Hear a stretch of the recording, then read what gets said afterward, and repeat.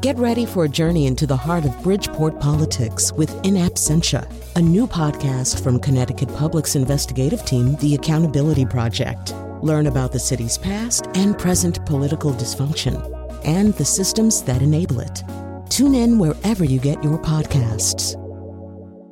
Funding provided by Robert Yeager and the Tao Foundation.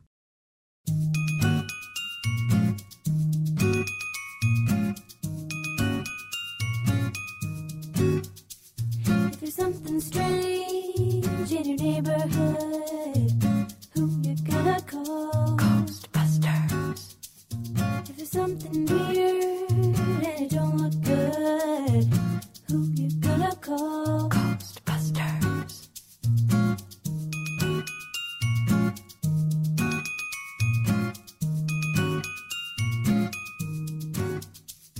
If you're seeing things running through your head, who you gonna call? Ghostbusters. An invisible man sleeping in your bed, who can you call? Ghostbusters. All right, it's time for our all-woman Ghostbusters show. The Ghostbusters are all women. Our guests are all women.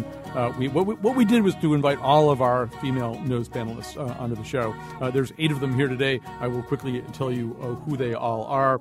Teresa Kramer, a writer and editor at eContent Magazine, founding editor of The Cut. Tanisha Dugan, producing associate at TheaterWorks. She walked in yet? No, she hasn't come in yet. Oh, there you are. Yeah.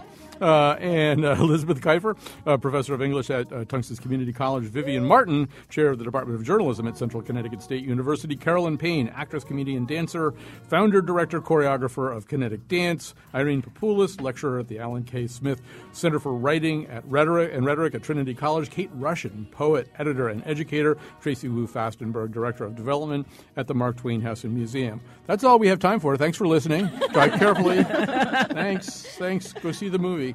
We all went to see Ghostbusters, the new Ghostbusters. We are going to talk about it in several different ways. And then in the second segment, one of the stars of Ghostbusters, Leslie Jones, found herself caught up in an extremely unpleasant Twitter war, basically. I guess that's what we call them now. And we're going to talk about that and maybe a little bit about what the underpinnings of that are, too. But we'll begin with, and what we're going to do, too, is because we have so many panelists, we have 4 at a time. We're going to change on the fly. You'll hear, it's like hockey. Anyway, we'll do line changes, basically. Falling. The people falling and tripping over cords and stuff, and you'll really love that. So we're going to start. We've got Vivian, we've got Wu, we've got Elizabeth, and we've got Kate at the microphones right now. We're just going to begin with kind of an overview of this movie. So, Vivian, there's a couple of ways to remake or reboot something, but basically this is the kind of movie that doesn't really, except in very sly postmodern ways, ever acknowledge that anything like this ever happened before. This movie tells the story of a world that has no Ghostbusters and then gets Ghostbusters, right? Right. And so, I mean, how one of the first questions I have is about, like, remakes are hard. We know that, right? It's hard to do something, remake something, and do it really well. Do they ultimately prove that we need another Ghostbusters movie? No. First, let me say, I laughed through it. I laughed through it, and I enjoyed parts of it, but I think there was a failure of imagination.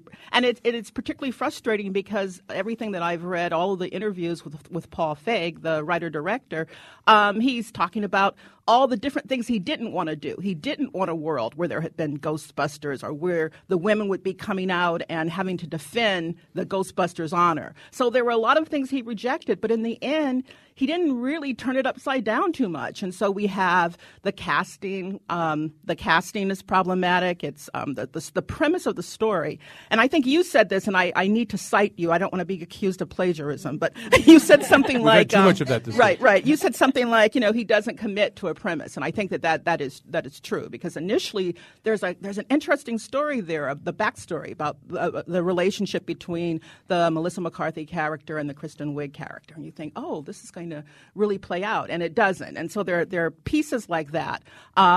All of the characters had their had issues, but as you know, I take more issue with the stereotypical trope, as do many writers on the internet. So I'm not saying anything that fresh, and I guess that kind of makes the point even more.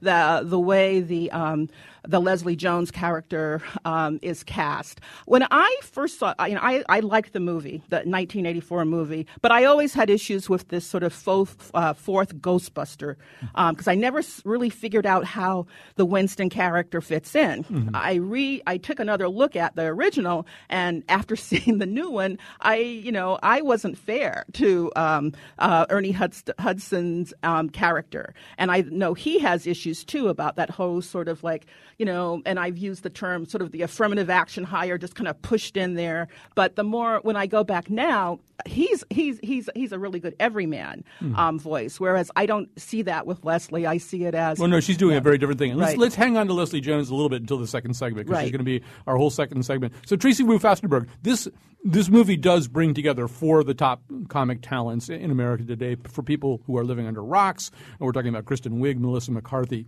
Kate McKinnon, and Leslie Jones. Three of the four are from Saturday Night Live. Also, three of the four are women in their 40s. There aren't a lot of movies these days that are built around three women in their 40s as star vehicles here. But they're all enormous comic talents. And so one of the questions is, can they work as an ensemble? Do we get out of them everything that we hope to get out of them? How did this movie work for you? I'm not sure that we did get everything out of them that we could have. I'm familiar with all of them. I'm not a regular SNL watcher, but enough to know who they are and to know that they have a relatively broad range. But I feel like each one seemed to sort of stay in exactly what I expected of them. None of them did anything really different than what we've seen them do before.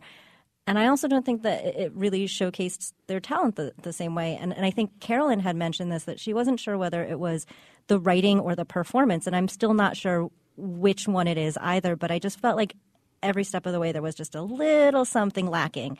And to be fair, I haven't seen the first one, so I don't have – or the first two. So I don't have anything to compare it to. She only emigrated to this country about a year ago. Yes, that's the reason. Yeah. She's really, newly naturalized. I really did live under a rock, but I do know who these four women are. In the Trump administration, you will be required to watch Ghostbusters before you get your naturalization papers. After they put the wall in front of me. Right, exactly. So somehow or other, yes. Several people had not seen the original Ghostbusters. I don't personally understand that, but that's fine. I can't explain it. So, Kate, this brings up the question. I mean, I think comedy ultimately does need some kind of propulsion. If you're gonna have a comic premise that works for 2 hours, it needs to be propelled by something. I mean, does this? What's the fuel of this particular iteration? Did you find it there? I go to the movies, especially lately, to laugh, and I accept movies as cartoons. And so I was ready to laugh at a cartoon, but I feel that the director, to me it goes back to the direction, that the director chose the wrong cartoon. And I thought that creating the Kristen Wiig character on kind of like a 1950s mousy librarian was just wrong. Just base it on today's hip, stylish, tatted PhD women. And I just wish. I love that. You just got. And I wish everybody had been stepped up, more stylish, more sharp, more hip. I would have liked that cartoon. I mean, we have some professors right here in this room, and I would not call any of y'all mousy or any of those stereotypes. So I think, they could have done more. Well, although Elizabeth, Elizabeth, they're under no requirement to stick to the original vibe or premise of 1984. But in 1984, this was about nerds, about unfashionable, unlovely, unstylish nerds whom nobody took seriously. I mean, really, a lot of the original movie is Bill Murray trying to convert Sigourney Weaver, trying to get her to believe in him as a romantic object and as somebody who knows what he's talking about. In a way, making these women stylish, it would have been taking the argument to a different place anyway. Well, there was something very sexy about Bill Murray in the original one. I just rewatched it recently, and he was a smooth talker and just a dryly funny, wry guy. I didn't see any characters here who I thought were sexy and appealing, including Chris Hemsworth, who seemed to be thrown in as the dumb eye candy and was way too dumb, and they didn't even dress him up like eye candy, in my opinion. They could have used his assets a little better than they did. So, I don't know. I didn't find anybody who I thought was appealing, and I also had a problem with very, very smart women being portrayed as super goofy or super wimpy and cowering, and I just didn't see their smarts come through. I made the point that Kristen Wiig's character was supposed to have a PhD in physics, and I don't remember even one point in the movie, maybe there was one, where she used her physics knowledge. Well, there's a lot of physics talk. A lot of it's coming from Kate McKinnon. Right. And she's just sort of saying yes, but she's got the PhD in physics. So I found it demeaning toward women, and I didn't think it moved us forward in any way. And comedies can move us forward. They can. I don't know if that's always their job, right? No, but they can. And this one just seemed to move lots of folks back. So am I correct that none of you four liked this movie very much? Or Kate has something she wants to say? Well, you know, I liked it, but I was disappointed. You know, I did not see the original, and why not? I thought, why didn't I see it? You're also recently naturalized? No, I was working in a feminist bookstore. I didn't have a TV. And I went to see art films at the Orson Welles Cinema in Cambridge. What can I tell you? You get a pass then. Yeah. All right. But when I looked at the trailer for the original Ghostbusters, the energy just popped off the screen. And I said, well, what's the difference? I Googled a bit. Murray and Aykroyd were in their 30s. They were all in their 30s. And Aykroyd and Murray were already big SNL stars. And I think all of their confidence and bravado and whatever just came off the screen. These women are all huge stars. They're bigger stars really than Murray and Aykroyd were at that point. Well, maybe in their Murray 40s. Was. Yeah. In their But 40s. they also didn't play them that way. Even the Melissa McCarthy character, who normally is a big presence on the screen, she was told to dial it way back. And I agree with Anthony Lane from The New Yorker that the funniest bits she had were with the guy who brought the Chinese takeout food. Who Wu doesn't like because he's not Chinese. He was not Chinese. There was no good Asian representation as far as East Asian. All right, you know what? We have to do a line change here to get the other four involved here. So while that's happening, I'll blabber to cover up here. One thing that I'll say about this is I think one of the failures of this movie and one of the ways it differs from the original template is that there isn't enough non-nerd pushback. So in the original movie, almost everybody's against them. Almost everybody looks down on them. Almost everybody resists them. I actually think this movie could have been vastly improved in two ways. One of them is Charles Dance is at the beginning of the movie. He's the stuffy, obnoxious, insufferable Tywin Lannister type supervisor of the Columbia physics program, just looking down his nose at Kristen Wiig, and he's terrific, and the tension between them is great. I would have loved to have seen more people like him, or maybe him, all the way through the movie. And I also would have loved to see, Michael Kenneth Williams, who's really one of the great actors of our day, is walking around with this nothing role as this auxiliary federal agent. He would have been such a great villain for this movie. I mean, he would have been a villain with the kind of magnitude that it takes to really push back against the Ghostbusters. I would have loved to have seen somebody like him instead of this obscure writer who I never heard of and kind of disappears almost immediately as a villain. So, all right, I wonder now if they were like super self-conscious, and so they thought can't have a black villain, or no, just that they thought that all of the male characters had to take a back seat to the female heroines, and so we could never really get a male character that was fully formed in any way, because it just seemed as if they were really self-conscious about making it a man film. Right. This movie doesn't have a Sigourney Weaver, right? Right, exactly. You know, because maybe for the reason that you said. I want to talk a little bit about the use of some of these specific performers. They are incredibly talented performers. Irene, as we were emailing around, you were sort of saying, well, it seemed as though only one woman could be truly comically, antically goofy and fey, and that in this case was Kate McKinnon. Right. And I mean, unlike Tracy, I am a lifelong watcher of Saturday Night Live. And when Kristen Wiig came out on that show, she was so out there. Like she seemed like, that guy that used to eat the apple, jump up on the table and eat the apple just like really fast and throw it all over. He was so out there, and she was sort of in the tradition. The first woman that forget about the old ones from the 80s. Gilda Radner was kind of like that too. But just, I love that sort of out there, will do anything, isn't concerned about how it looks because she's just going to go for it as a comedian.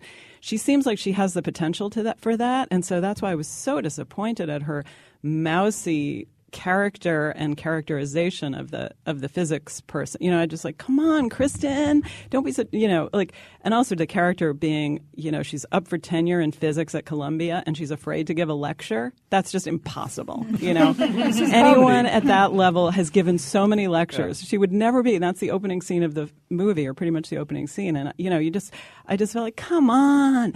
But at the same time, I really want to say though that the fact that they made it over with women in itself, I want to applaud, and that they didn't have to have a much of a romantic story, that it was really about the women fighting, the good guys who were the women fighting the bad guy. There's something, even though I agree with everybody that it didn't really work as a movie, at least that attempt is worth applauding. Although, Teresa, really, this created a situation I think unlike any I've ever seen.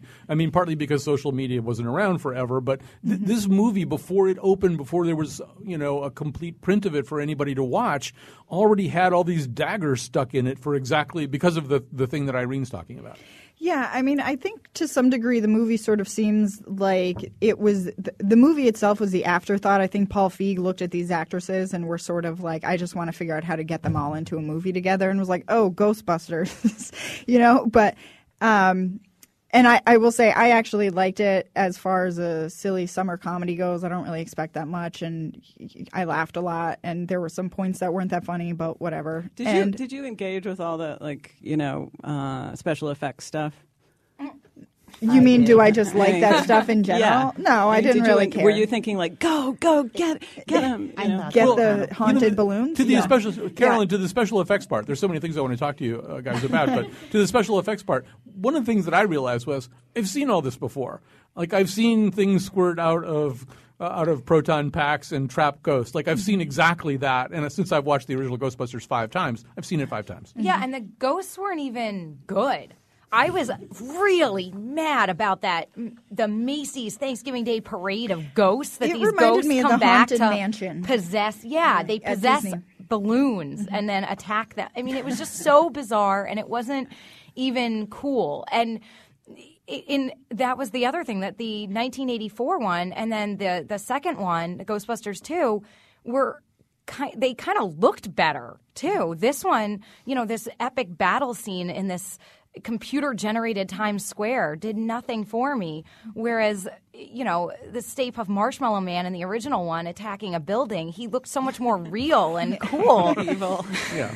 The banality of evil, yeah. Yes. So I would just want to pause on Irene's point about Kristen Wiig. I actually think, and I know you guys have seen one of her more serious roles, that Kristen Wiig is really looking for a different kind of career anyway. Mm-hmm. I said in one email, she's one Fisher King type role away from being what Robin Williams became, this fabulously, deeply talented comic performer who can also do other stuff. And I know that you both saw Welcome to Me, right? Mm-hmm. Carolyn, do you want to tell people what that is?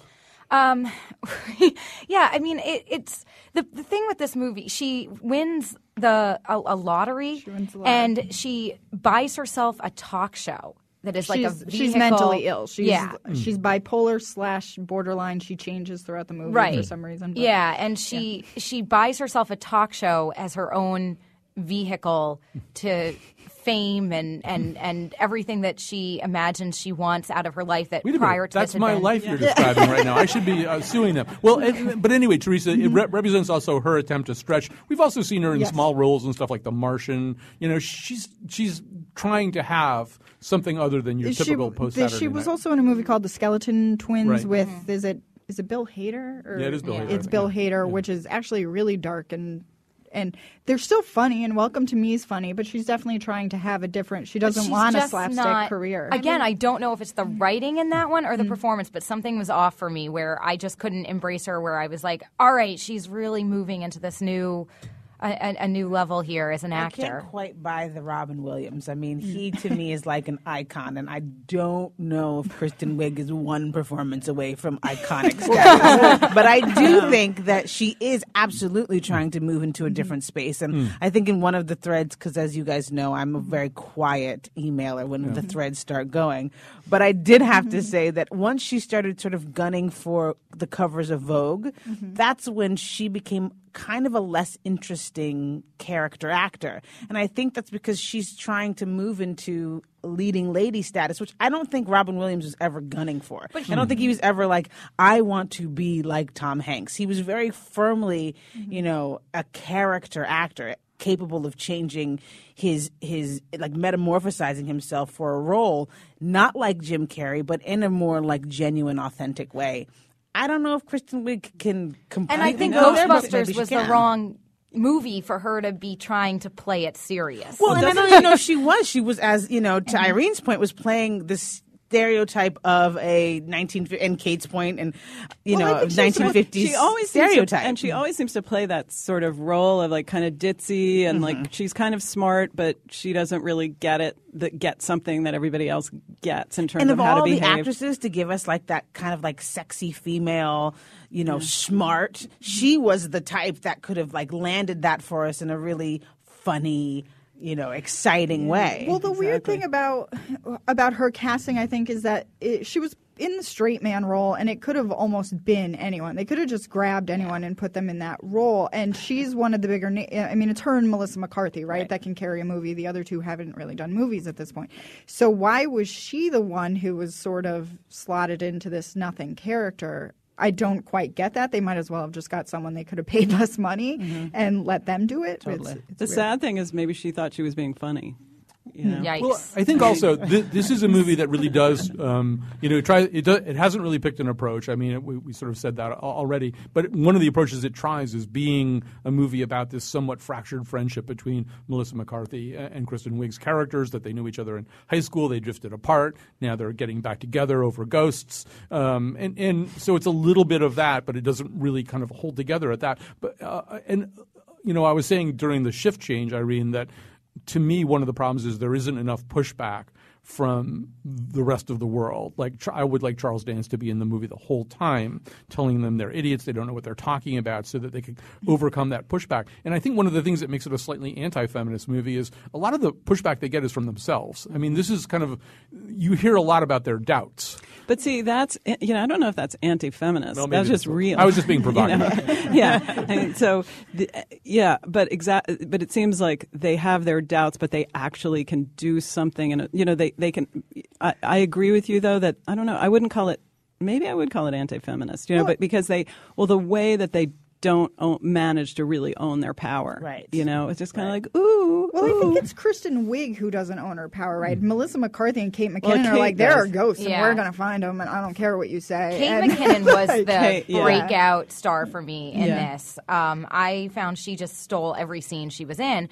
And prior to this, I find her funny, but I didn't think that she was going to be some next great comedy star. She was making interesting choices. Right. In the sense that the other ones struck me here. Yeah. She created, I mean, this is a very cartoonish film. In some ways, as a huge fan of the originals and having had watched the real Ghostbusters cartoon that was on TV in the 80s and 90s, this movie kind of followed that cartoon that they created for television more than the films. It had that very... Like, they could have just animated this, to be honest. But with female voices. Yeah. But I had a problem with McKinnon's character. First of all, I love Kate McKinnon. I wait for her to come out and do Angela Merkel or Billie Jean King. Or the lady who gets abducted by the aliens. Yeah, I don't like that one so much. And I love her Russian lady. I just think this woman is a genius. Yeah. And I mean, to say nothing of her Hillary, obviously. But I just, in this movie, it seemed to me, Carolyn, that the only script instruction she was ever given is just be weird. But I thought that was wonderful for her. It took me about 40 minutes to get that was all I was ever going to get out of it. Right. Yeah. But I thought she took a part that was kind of written as a very small role and just mugged it, but in a really well done way that created its own iconic character. I thought she was the only character that could live on, because like you would want to see Venkman her and again. Egon. Those were real iconic caricatures that were created by those actors, and she created one that the others I felt just didn't. We're going to have to do another break and a shift change, but before we do this, Tanisha, I just want to say, kind of in response to some of what's been said about Kristen Wiig, I want to at least offer a defense of the you should pardon the expression, the straight man.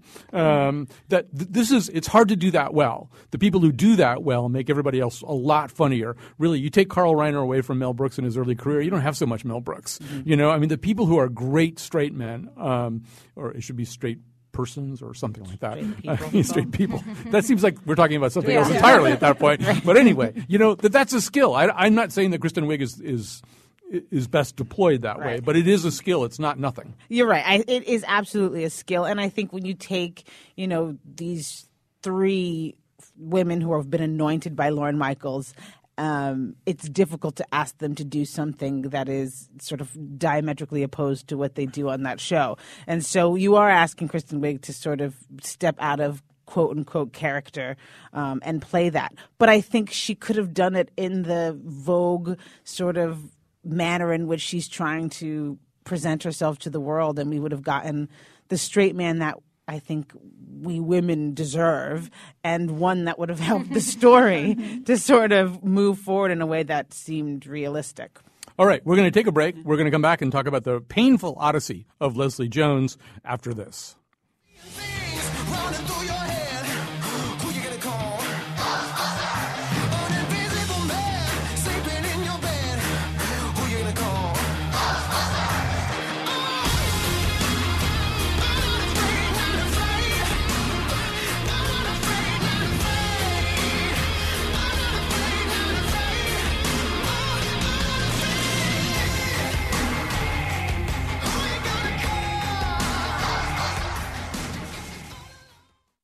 Welcome back to our all-women discussion of the all-woman Ghostbusters.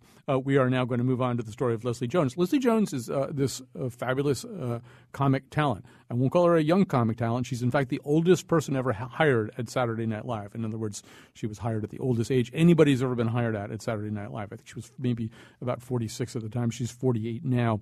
In Trainwreck, she was so funny that the makers of Trainwreck just invented a role for her to have just so that she'd pop up for a couple of seconds. And she actually, her big line is, "Do I look like I work for the MTA?" Well, in Ghostbusters, she does work for the MTA. And she's kind of a subway employee who gets drifts into and inserts herself into the role of the other Ghostbusters and kind of just pulls out all the stops in typical Leslie Jones fashion. However, not everybody has warmed to this.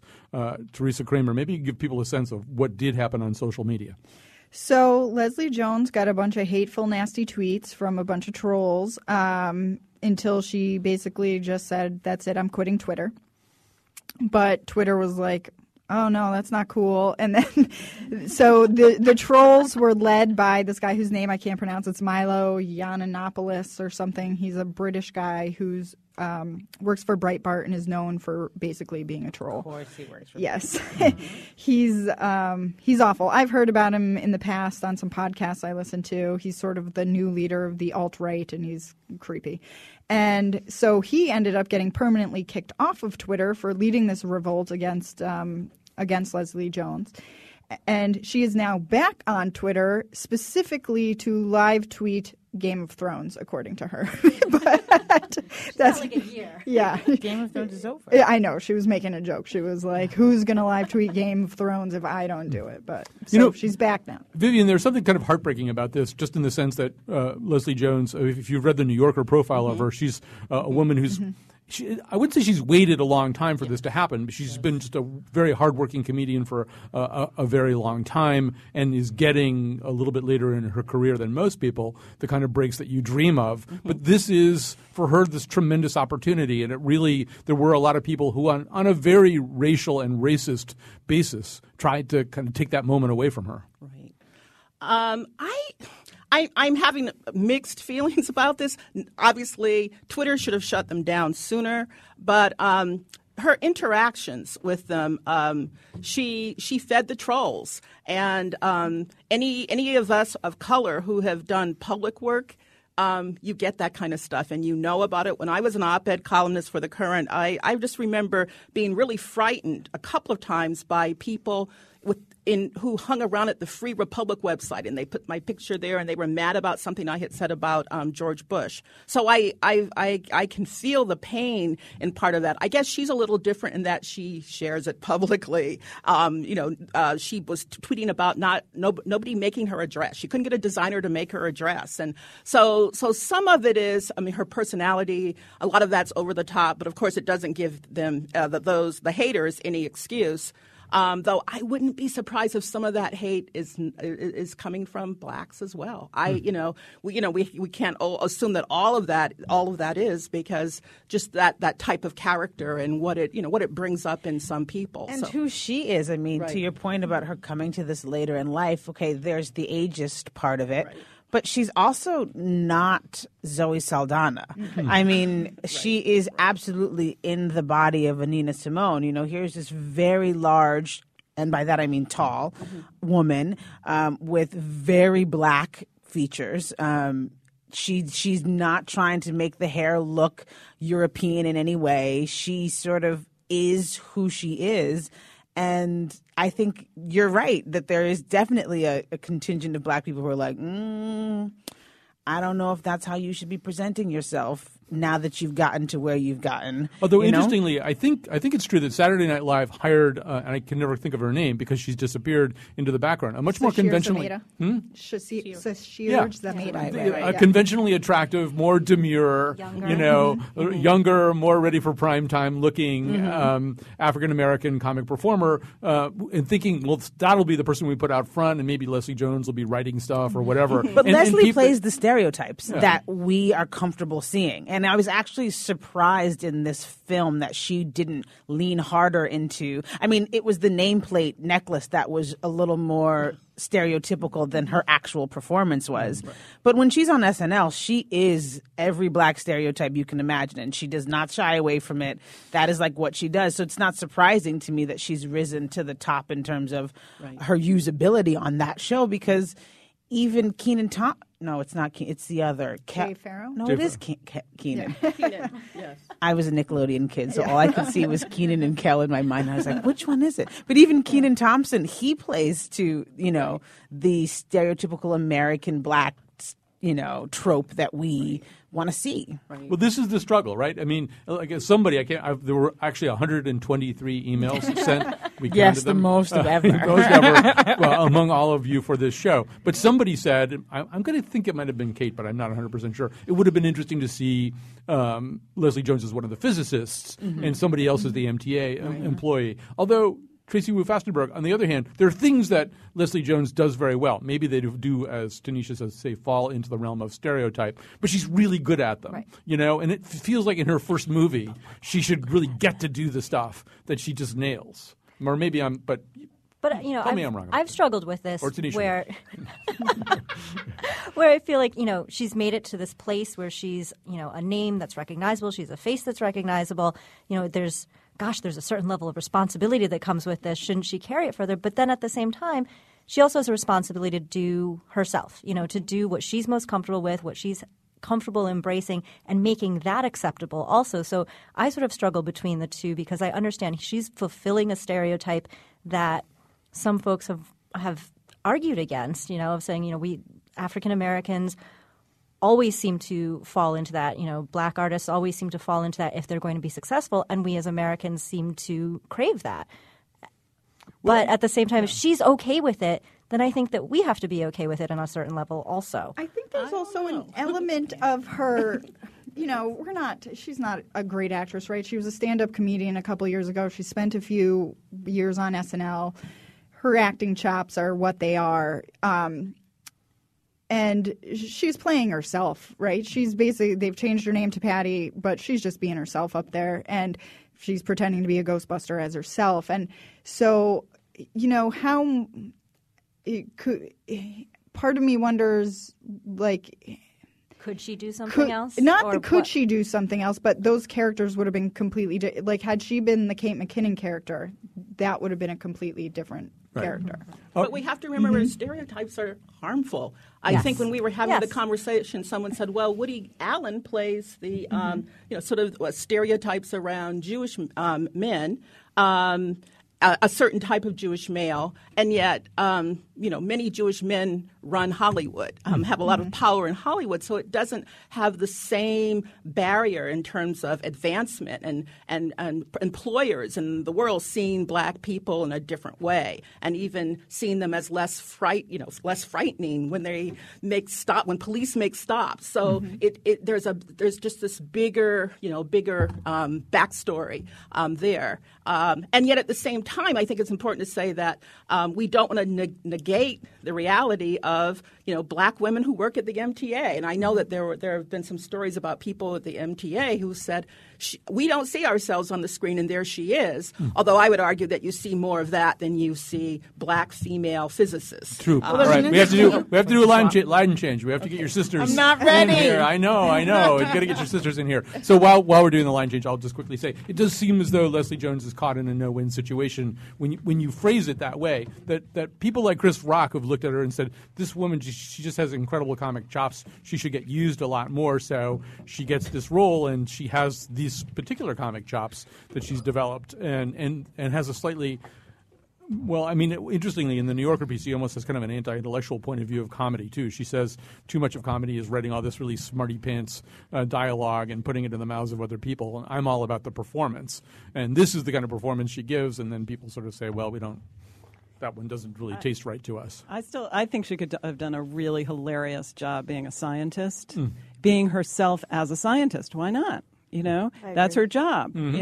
I want to see a movie where she plays a scientist. Yeah, exactly. It might not be this particular movie. Although, in some ways, Elizabeth, the other reaction that I was having this week is, there were some of these tweets were horrible, and there were tweets of the Cincinnati Zoo gorilla, and just like things I just thought. Can this be 2016? I guess. Here's this person who's really, really funny, and they're making her into a gorilla. I just, how can that be even? How can this be happening? It's only going to get worse, I think, because there's a lot of copycatting among the trolls, and they're getting press. And I think the more that they get press, and there's no way for them not to, the more emboldened they're going to be to post this kind of stuff. So I don't see an end to it. But that even raises the question, Kate, of whether we do a good enough job. One of the questions about Twitter has been, do they do a good enough job of trying to create some kind of environment where these kinds of things are kept to a minimum? Obviously, a lot of Twitter's appeal is that you can do anything you want. There's the First Amendment argument that's always brought up, but I just see a general overall coarsening of the public conversation on all levels everywhere. And it doesn't actually surprise me that Leslie Jones got this kind of pushback. I won't call it pushback, this kind of attack. And I think that the movie didn't help. And I think of the scene, the rock scene, where she's Melissa McCarthy character crowd surfs, and then the big laugh is that the the audience parts, and Leslie Jones' character splats. That was organically not funny to me. But then what made it funny to me and memorable was Leslie Jones' improv retort. I don't know if this is a race thing or a lady thing, but I'm mad as hell. And that's the takeaway line from the movie for me, because that resonates with my life and my experience and the experience of others.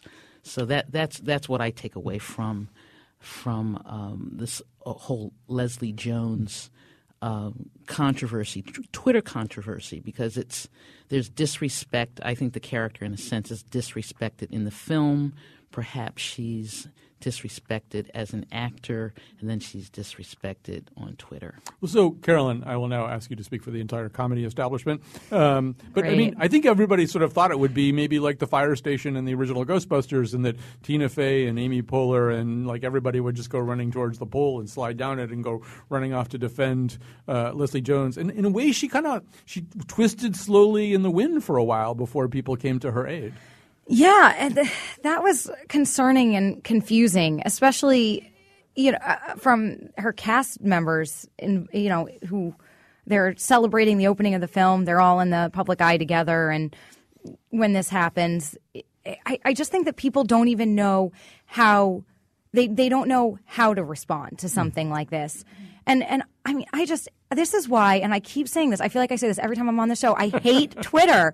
And like every time I start to dip my toes back into the Twitter pool. Like I literally tweeted for the first time earlier, like the week that this happened, in months. And then this happened. I was like, I'm done with this again. I can't, it's just, for some reason, the social media medium of Twitter just invites this kind of sort of, it's like people think there's a wall up and they can just say whatever they want, and then it also, when people do respond to things, it's really hard to understand how to take it. But part of it is the anonymous Twitter handles too. You can right. That's what I'm saying. They're all hiding behind this People wall. used to write it on the bathroom wall. Yeah. Yes. But I also think that Colin's saying, well, I'm not, how can this still be in 2016 as part of the reason? Because I think, there's something, there is a change going on in our culture. And I was thinking about that watching the convention all this week, too. There's a change. We had Obama as president. The Supreme Court voted to support gay marriage. There's a change going on. And so that brings up the vile energy that's been embedded below that. And I think for a lot of white liberals, it's really hard to sort of acknowledge that those forces are real. Those forces are a part of our culture, but they've been in some ways latent. We haven't necessarily seen them that much, but they're there. And so the idea of change, the idea of women being superheroes is a version of that. It's like, wait a minute, something is changing, something dramatic is changing in our culture, and it's inevitable. It's changing. It's on its way, but that other force comes up, and the people, like the other people on the other actresses who didn't say anything. I mean, it's sort of like, I think what I would imagine is there's the same reaction that Colin had, well, this just can't be. They can't be calling her these things. So let's just try to pretend it's not there. It's better to just kind of ignore it and pretend it's not there, as opposed to really getting to the next step, in my view, which is to say, wow, we have to do something. We have to speak out against this. We have to do something against this. It's really important. It's really our job as people who are in the public eye, to do something about it. I mean, I was probably being falsely ingenuous about that. I sort of understood that it was out there, and sometimes the question is, do you push back? Do you engage with these people, or do you pretend they didn't exist? You had something to say. Well, I was just going to say that also this week there was some sort of Twitter war with Taylor Swift and Kanye West that I don't know if any but there was more back and forth going on, and more people chiming in on that in some ways than on this issue. Which just that again just seems like a ludicrous. It's interesting though that the world of music, those battles do come. They're more public somehow. They're more sort of, I don't know. Well, I think battles with Kanye West are more public. Yeah. Yes. Yeah. I guess the other thing that I wondered, Kate, is. Leslie Jones has this very specific persona, and it apparently, according to the New Yorker article, is a persona that she carries out over onto the set, too. She likes challenging people. She likes calling people out. She likes putting people in situations where they're not quite sure whether she's genuinely mad at them and contemptuous of them, or whether she's doing comedy. There's a scene in the New Yorker piece where she's kind of berating this young, fresh out of Harvard young woman writer, and it's sort of not clear whether she's really being mean or she's making this into a funny moment. And I'm just wondering whether people look at that and say, "Oh, well, that's who she is." And I find myself thinking, probably buried down under all that is somebody who really, really got hurt by all this. Well, yeah. Well, what I took away is someone who cried on some level. As long as she's been out there, as many years as she's been out there as a stand-up, and she's on Saturday Night Live and she's co-starring in this big film, I think on some level she didn't know what hit her in terms of the gross intensity of the Twitter attack. And I also paid attention to the fact that Ghostbusters allowed her to get out of debt for the first time in her life at 48. So I know it hurt her. I believe that it hurt her. Well, I think as a comedian, kind of like your nerves are more exposed, I feel, at all times. And that, so a lot of things you're able to kind of take and deflect and use. But there are some things that it just feels like, I think, as somebody who uses comedy a lot as what starts out as like a child, I think, as like a defense mechanism. It's because like those nerve endings for you are just so, they're like right there and everything can burn a lot more. I'm going to be so much more gentle with you from now on. All right, we have to take a break. If we're going to do endorsements, we've got to take a break. We'll come back. I can't see what people look at me and only see the color of my face. Oh yeah. And there's those who try to help, God knows, but always have to put me in my place. But I won't ask to be colorblind, cause if you pick the fruit, then girl, you should find. Black to the berry, sweet of the juice. I can say it ain't so, but darling, what's the use? The darker the chocolate, the richer the taste. And that's where it's at. Baby, run and tell them. Let me tell you quickly who did what. Bitsy Kaplan's on the board today. The show was produced by Jonathan McPants. Liam Myers is our intern today. Greg Hill is our tweet master. There's a lot of Twitter activity about this show, so check it out at WNPR Colin. We're also on Facebook. The Colin McEnroe Show Facebook page will have that opening version of Ghostbusters up there, as well as all the audio from the show and everything else. Time to do some endorsements. Elizabeth Kiefer, what have you got for us? I'm going to the Capitol Classics Othello next week. One of my colleagues, George Sebastian Coleman, is in it, and that's wonderful. Also, I went to Sunken Garden. We can't forget what a wonderful poetry series that is. There was great, quirky music, these young men from Brooklyn. And tonight I'm going to Playhouse on Park to see A Chorus Line, which the Current said was a very nice little production. Yes, we've already endorsed that one. There's actually a Carolyn Payne impersonator in Chorus Line. Ganger. We should say that the first two, Capitol Classics and Sunken Garden, are al fresco things, too. Capitol Classics is Shakespeare outdoors. Carolyn Payne, what have you got for us? I am going to endorse the Netflix documentary Ghost Heads. I suggested it to the panel. It's really fast. If you were a big fan of the original franchise, it kind of follows these people who are they do like cosplay, they go into children's hospitals, and it just talks about how that movie and those movies and those actors influenced kind of a generation, which I feel a part of. Kate. All right. I didn't even know who was behind the monitor for a second. I am going to endorse tomato paste in a tube. I love angel hair pasta. Yeah. And you squeeze a little of this in the pan and with some red pepper flakes and some olive oil, and you got a great tasty treat. And you can get it from Whole Foods for about $1.29. It looks like toothpaste. Yes. It's like a toothpaste. Right. Don't brush your teeth with it. Yeah. Right. And if for those who want more flavor, there's also anchovy paste.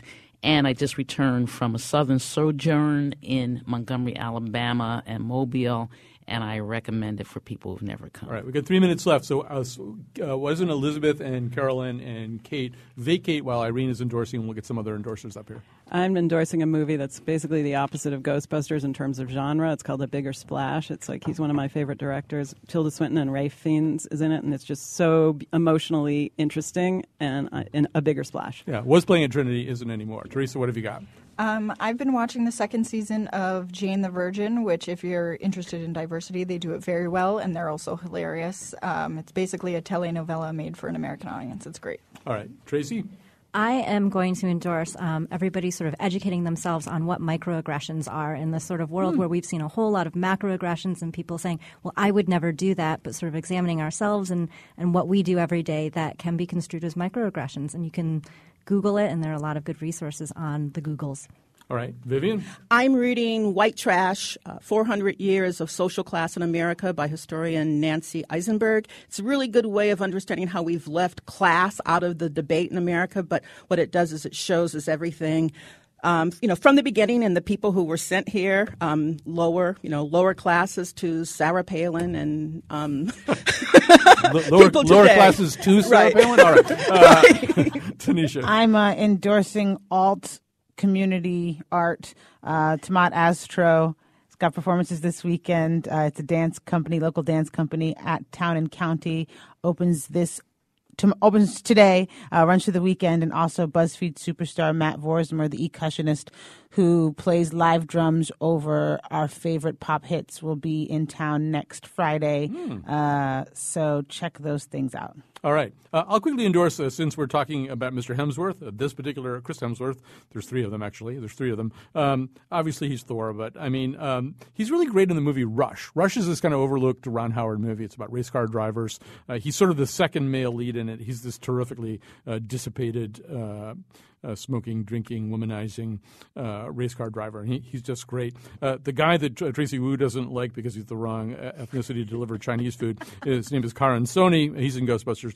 He's also in a terrific movie called Safety Not Guaranteed, wonderful independent movie with a lot of your favorite indie stars. And last, I'll endorse Kate McKinnon as Ruth Bader Ginsburg, which she did it at the conventions. It was terrific. How about a big round of applause for each other, sisters of the traveling McPants?